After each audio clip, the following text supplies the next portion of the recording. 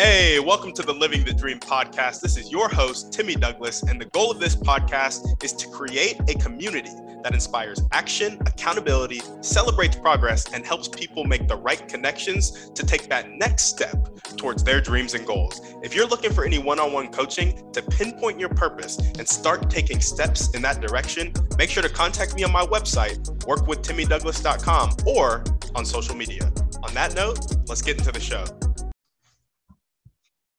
All right, what's up, guys? Welcome back to another episode of the Living the Dream podcast. Today on the show, we have Terry Thiel, and we're going to get to hear a little bit about him, his dreams, and his goals, and how we can help. So, Terry, how you doing? I'm doing great. How are you?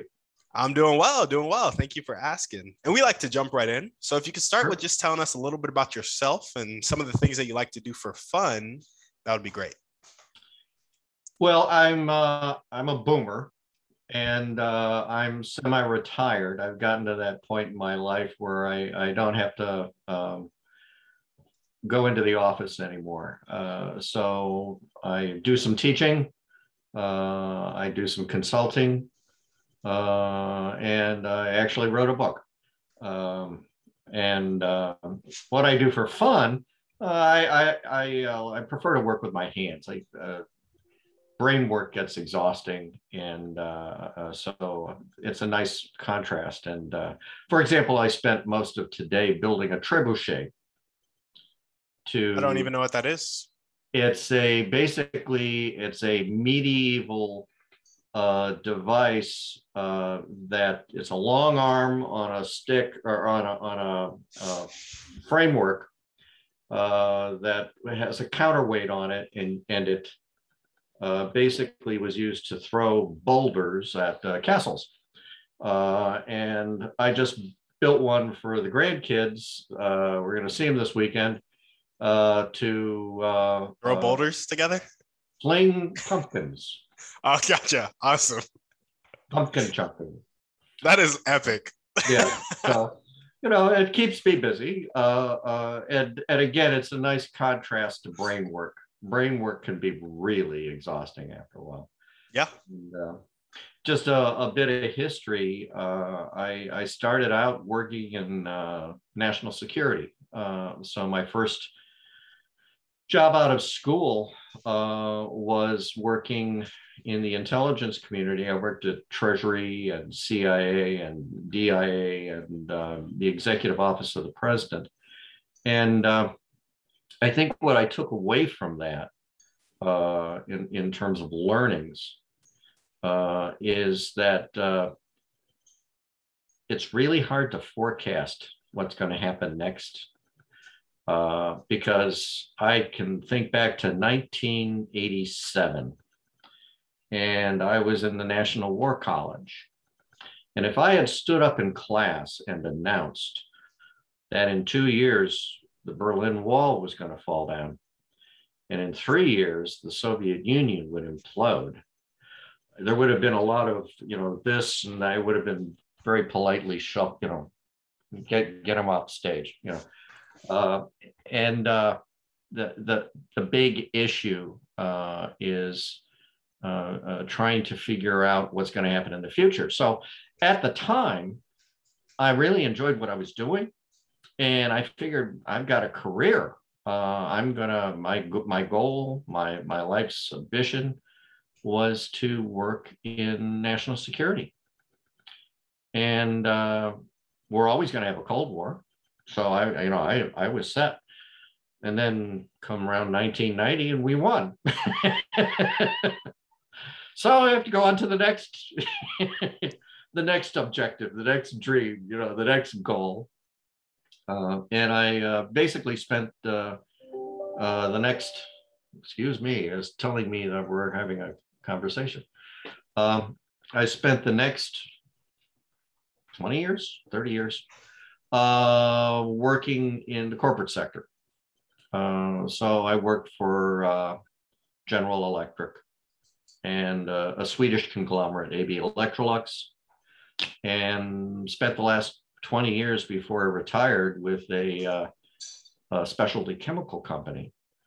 And throughout all of that, did strategic planning. and or tried to. And I guess if you know, I've got my book in the background there, and you can see that screaming lady on the on the cover. That is Cassandra. And Cassandra was the priestess of Apollo, the daughter of Priam, who was the king of Troy obviously during the Trojan War. And the god Apollo approached Cassandra to basically have unwanted sex with her. She refused him, and he cursed her by giving her the gift of prophecy that no one would believe and that she could not change. And which is why she's screaming. But Cassandra is the patron saint of strategic planners.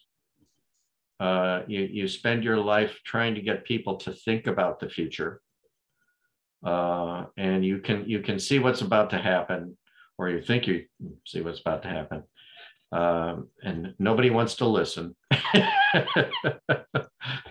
So my lifelong goal has been trying to get somebody to pay attention.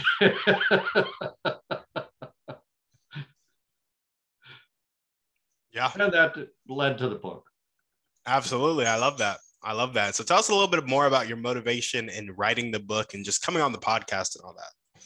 Well, the ultimate goal with the book and my motivation is based on what I have witnessed over the past 40 years. And I gradually developed a couple thoughts. It took a while, but I gradually developed a couple thoughts.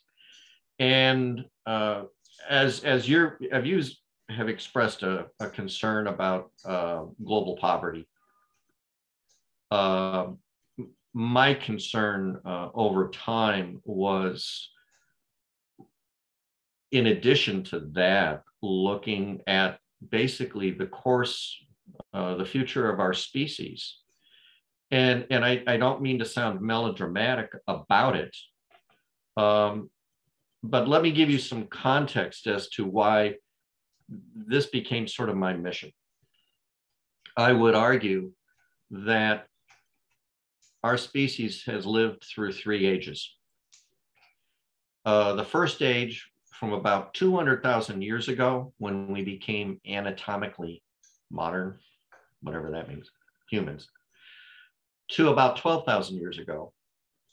That first age, we were hunter-gatherers. Okay. Second age, from about 12,000 years, give or take 1,000, to, I'll pick a date, 1785. We were farmer-herders. We had settled down. I use 1785 because that's about the time when steam engines became reliable and commercially available. And from 1785 up until, and I'll say 2020, when COVID hit, which makes a nice departure point, we manufactured. It was the Industrial Revolution. We are on the verge, we are on the precipice of what I am calling our 4th age. And what makes this of concern to me, what I'm witnessing, and I'm trying to get people to pay attention. We are, over those 3 ages, the rate of change in terms of societal and technological change was relatively slow. It didn't really pick up until the Industrial Revolution.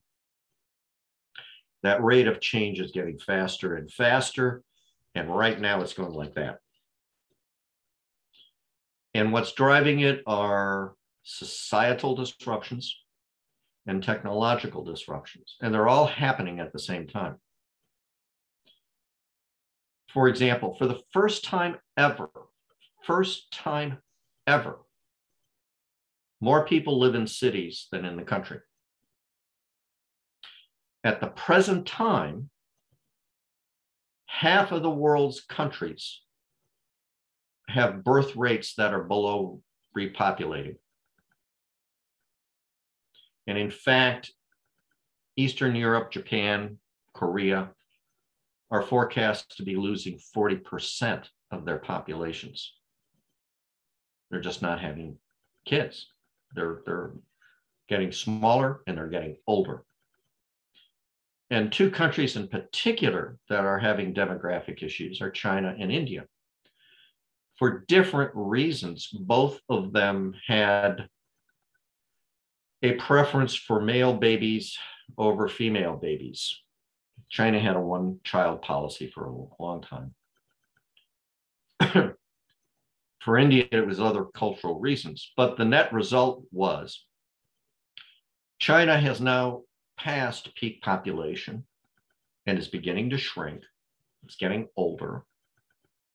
And there happened to be 20 million, I forget the exact number, tens of millions of Chinese men for which there are no Chinese women.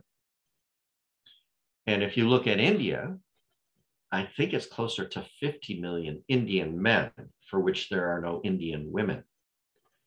Now, if you're looking for political destabilization, that's an awful lot of testosterone, that unrequited male testosterone that's got to work itself out some way or other. So there are a lot of factors impacting increasing societal destabilization. When you look at the UN forecast for population growth through the end of the century, and everybody's always been concerned about more and more people and more and more people. Well, in point of fact, the UN's data says that after the end of the century, we will peak our population and then start to decline. But there are other demographic experts that say that's going to happen a lot sooner, because when women get to cities, and more people are in cities now, shifting from country to urban areas, when they get to cities, they have better medical care and more education, and they stop having babies because you don't need them to work the fields anymore. And many demographic experts are indicating that we're never going to get to the UN forecast for population. It's going to peak within the next 20, 30 years. And then populations are going to begin to decline. In fact, 95% of the population forecast growth, 95% of it that the UN has forecasted is Africa alone. It's all in Africa. So you've got a whole set of countries that are getting smaller, which is destabilizing. And then you've got African countries that are growing by 500%, which is also destabilizing. So there's a lot of societal things that are happening right now that within your lifetime are going to show dramatic change to the makeup of societies. Factor in on top of that what's happening on the technological side. 3D printing, the Internet of Things, artificial intelligence, synthetic biology, cheap, ubiquitous, reliable, off-grid energy, new materials, just to name a few dramatic technological innovations. And they're all happening at the same time. And so the two things that kill me is the mindset of policymakers, people that go to Davos, okay? And I'm not picking Republicans or Democrats, it's everybody in that group. Their perspectives on what is happening are not taking into account all of these destabilizing factors. So when you take that technological innovation, I would argue that the Third Ages model of Henry Ford type mass production, where you have comparatively few companies making millions of things, is going to be obsolesced, is in the process of being obsolesced to a entirely fundamentally different economic model where you've gone from a few making millions to millions making a few.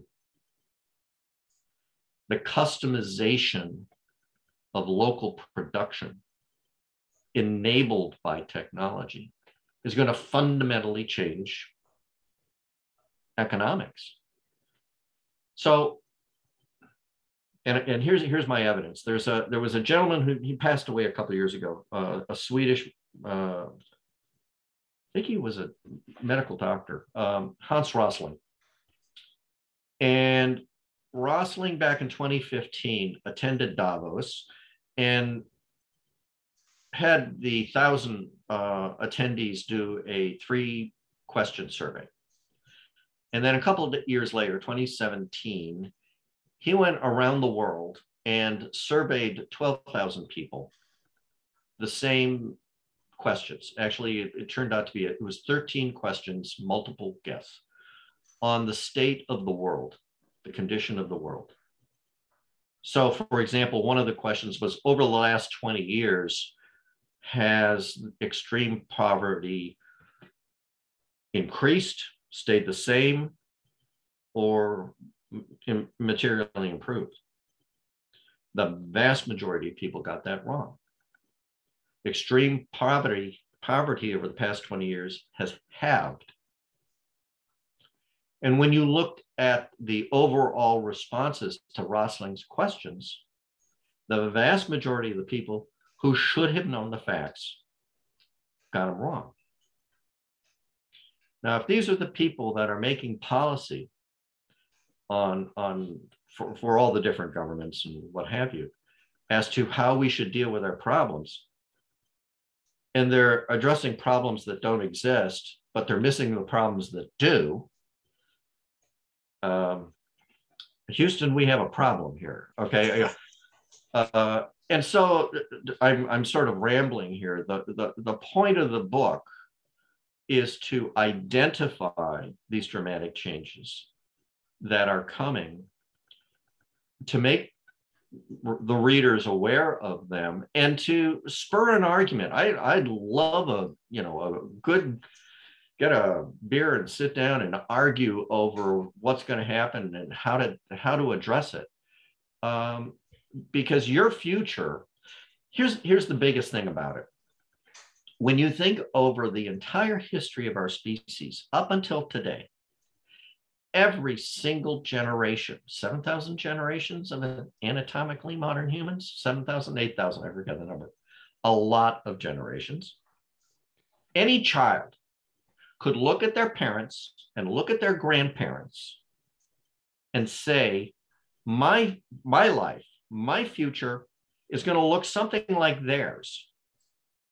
So how they lived, what they did, what they ate, what they thought, is probably going to look like what I'm going to do and eat and think. For the first time, that doesn't apply going forward. There is absolutely nothing, in my experience as a boomer, growing up in the 50s and the 60s, and my experience working for major manufacturing companies that did mass production, there isn't anything in my experience that I can talk to my grandchildren that's going to have any value to them confronting the issues of their future world. So young people today, millennials, Gen Z, Gen Alpha, don't have the sort of guidance that every previous generation had for dealing with the problems of the day, because their problems are going to look your problems are going to look so different than the problems that I encountered growing up. And that's the challenge. We're confronting chaos, a chaotic world. if we're confronting a chaotic world, what do those kids have left to work with? Well, what they have left are human instincts that we learned 200,000 years ago in an environment that we left a long time ago. And those instincts, I'll break them down into four. The first is, and everything is being driven by our biological imperative, which is to pass on our genes. Everything we do is to do that. Okay, that's what drives us. The first thing is we are scared of everything. We are scared to death of everything. We are fearful creatures. And if we feel threatened, we tend to overreact quickly and violently. We've discovered that living in groups makes it safer. We don't get eaten by the lion if we're in a group. We have a better chance of finding a mate and passing on our genes. So we're fearful. We live in groups. Within groups, we try to improve our status, because the higher up the hierarchy in the group, the better mate we can attract and the better chance of surviving and passing on our genes. And then finally, we're curious. And we're not curious just because it's a wonderful thing to be curious. We're curious about what's over the hill because what's over the hill may eat us. And we want to figure it out before it kills us. That's what drives our curiosity. So when you think about going into the future over the next 20 years, human beings basically have those instincts left because the societal stuff doesn't really work for them, and in a chaotic world where things are destabilized, we tend to become afraid and overreact. And it's one thing to overreact when you've got a spear. It's another thing to overreact when you have an ICBM. The consequences are rather different. And living through the Cold War, I guess why I was really sensitized to the danger of self-inflicted harm is at any given moment during the 50s, 60s, 70s, 80s, we were on the verge of global catastrophe. And of course, you weren't raised in that environment, but it hung over your head. At the back here, that thought that at any given moment, things could go pear-shaped. And certainly working in national security, that was right front and center. That's what I was seeing every day. Which is, I guess, what has propelled me, this mission, if you will, of trying to put this story together to get people to start paying attention. And here's the hardest part. With the way our brains work, we have this modern rational brain, and then we also have this primitive brain. And the psychologists tell us that the modern rational brain exists in order to keep that primitive lizard brain in check. We don't want that primitive brain to be doing weird things. So that's our modern brain, is rational and scientific. Well, the current best thinking, the current best research suggests that, in fact, the role of the modern brain is not to keep the primitive brain in check. The role of the modern brain is to come up with a good story to tell your group as to why you're going to do what your primitive brain tells you it wants to do. Which gets us back to that instinct thing about violently overreacting. Yeah. So I guess my question to you, Terry, is with the fourth age upon us, what would you suggest people do to adjust for the coming speed with how things are going to change. Yeah, and the speed is really the you hit it. That the rate and degree of change is going up exponentially. So how do you deal with that? Well, I think the most critical factor is getting your facts right. Decision-making theorists use a model, it's called the DIKW model: data, information, knowledge, wisdom. Data points, if you went back, I'll use Intel as an example. Back when I was in the Intel community, one of the biggest challenges was getting enough data. We didn't have the internet, we didn't have Google, and how you collected information, the data that you worked off of. Well, today you can Google, it's the entire world is at your fingertips. It's a fire hose of data. So the challenge is looking at all of that data and parsing, pulling out of that the discrete bits, information that's material and useful to what you're looking at. So I'm going from a fire hose and I'm trying to get it down to a teacup. And then once I've got that information, then I can find the relationships among the different bits and the causes and effects, and I come up with knowledge, which is usually about how to do something. The difference between knowledge and wisdom is the awareness that simply because I can do something doesn't mean I should do it. Wisdom is discriminating among different paths of action where my knowledge tells me I can do this or I could do that. If you think, let's say, a military example, the enemy's up on the hill, I'm down here with my guys. I can either do a frontal assault, I can do a flank attack, I can retreat. Those are three options. My knowledge base allows me to perform. I can do those things. Wisdom is the question as to which of these should I do? And you'll find business is a classic example. There are so many managers. Oh, the time. There are so many managers who know how to do something and they continue to do it, even though circumstances around them change. I know how to do this. I'm going to keep doing this because I'm good at it.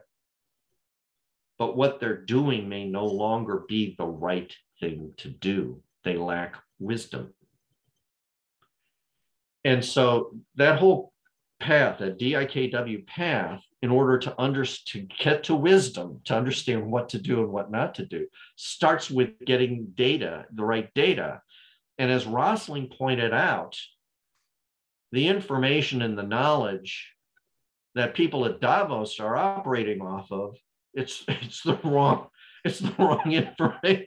It's bad information, So they're never going to get to wisdom. So, long answer to your question, I think the most important thing is pulling together the data, finding the information, and then creating knowledge, but then looking at the different sources of. I do scenario planning, for example. The books have scenarios as to what the future might look like. Who can forecast with so much uncertainty? But I've come up with a series of different scenarios that suggest it could be this or it could be that. Now, what are the implications of this scenario versus that scenario versus another scenario? And a good example, sustainability, climate change. I think the conversations that are going on this week on climate change, although no one's saying it out loud, are all premised upon an assumption, just an inherent assumption, that future economic activity is going to look like past economic activity, only more so. And I don't think that's the case. I think, as I said before, we're going from a few making millions to millions making a few. That is a very different economic footprint. And so whatever they're talking about with climate change isn't taking that into account, nor is it taking into account that within our lifetimes, world population likely will top out and then start to decline.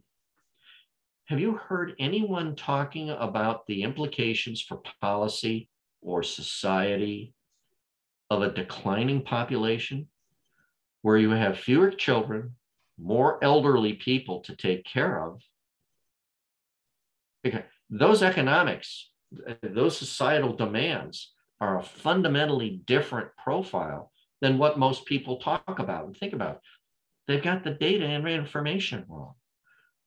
So getting people to step back, set aside your conventional wisdom, and actually figure out what's the data. That's for me the critical first step. Yeah. I hope I'm not scaring you to death.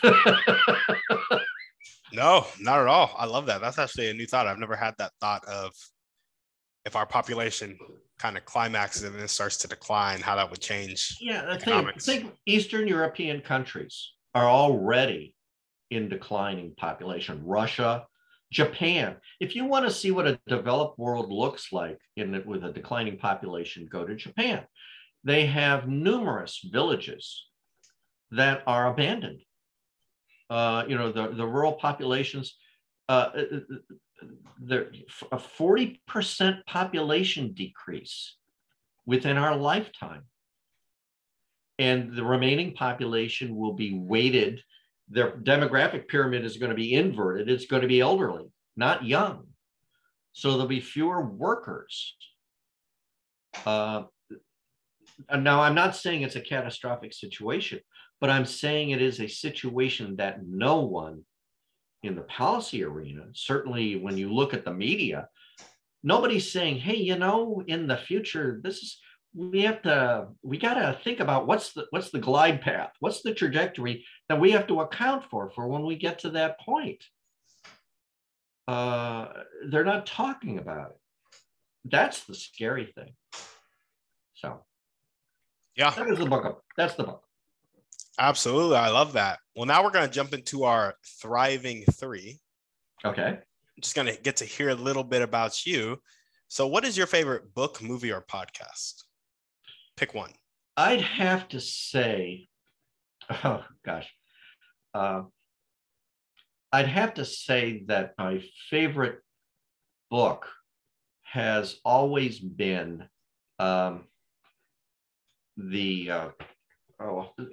it's a series. It's a series that was done by what's the guy's name? Tolkien? I'm blanking on. No, it's not Tolkien. Although I do like Tolkien. This is going to drive me crazy. It's right there. Don't go away. I gotta get the guy's name. All righty. All right, Bernard Cornwell. Bernard Cornwell has written a series of books. And by way of background, I studied history undergraduate, so I've always been sort of a closet historian. What Cornwell has done is he has written a whole series of books, primarily about English history, and they're historical fictions. So he has taken the history of a period, and then he has populated it with some historical people and some fictional people, and written a story about famous events like the Battle of Agincourt or Crécy or the Vikings invading England, okay, and Arthur, King Arthur, and he will put a character in, and then will tell a story around that historical event. And he has done, and being a historian, I've really enjoyed his books, because they bring history to life, they populate it with people, and it's so much more believable than just sort of reading dry history. Challenge is making sure that the facts that you populate the fiction with are the right facts. So you're not making up history, because I've read those books and I set those ones aside, but that's what I enjoy reading most is those historical fictions that bring history to life. Love that. What's one way you like to take care of yourself? I'm sorry? What is one way you like to take care of yourself? Oh, well, actually, I can't say that I'm a particularly athletic person anymore. But my wife and I, several years ago, we used to live in Northeast Ohio, Cleveland. And we have subsequently moved down here. We're in North Carolina, outside of Wilmington. And it's an entirely different lifestyle. And you have to get used to it. And I think the biggest danger for people my age, and as I said, I'm a boomer, I'm in my 60s, is you go through that change of life when you've been active and busy and 60-hour work weeks and international business travel and all of that stuff. And you don't have enough time to sit down and think a thought. And then all of a sudden you flick a switch and you're in a different world. And your patterns change. And so coming up with patterns that are sustaining, I think is critical. And it's sad to see the number of people that can't do that. My uncle was in the Coast Guard his entire life before the Second World War on up into the 60s. And he retired chief warrant officer in the early 60s. And within 2-3 years, even that, he basically had nothing to do and he drank himself to death. It's very sad. So to take care of myself, I'm giving you long answers, but that's because I'm a lawyer and I get paid by the word.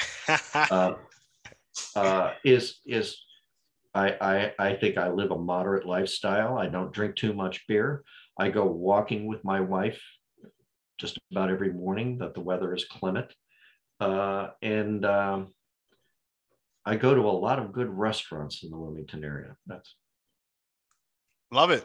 And what's one action step you can take right now to keep getting your book out there and kind of helping people become aware and spark that argument and discussion that you want to spark? Well, that's a question I'd actually throw back at you, because I'm a boomer and I don't, getting back to the whole technological change. Okay. I was raised on a black and white TV with 3 channels and a rotary telephone that had a party line. And there's a really great YouTube video of 2 17-year-olds being given a rotary telephone and being given 5 minutes to figure out how to make a phone call on it. Okay, it's hilarious. My world that I grew up in, my familiarity with technology is all after the fact learned. It is not second nature for me at all. So social media, Twitter, Facebook, YouTube, websites, blogs, podcasts. This stuff is all alien territory for me. I'm a stranger in a strange land. And so I don't know quite what the hell to do. So I'm trying podcasts. I don't know. I have a website. I don't know. Maybe I should do YouTube videos. I don't know.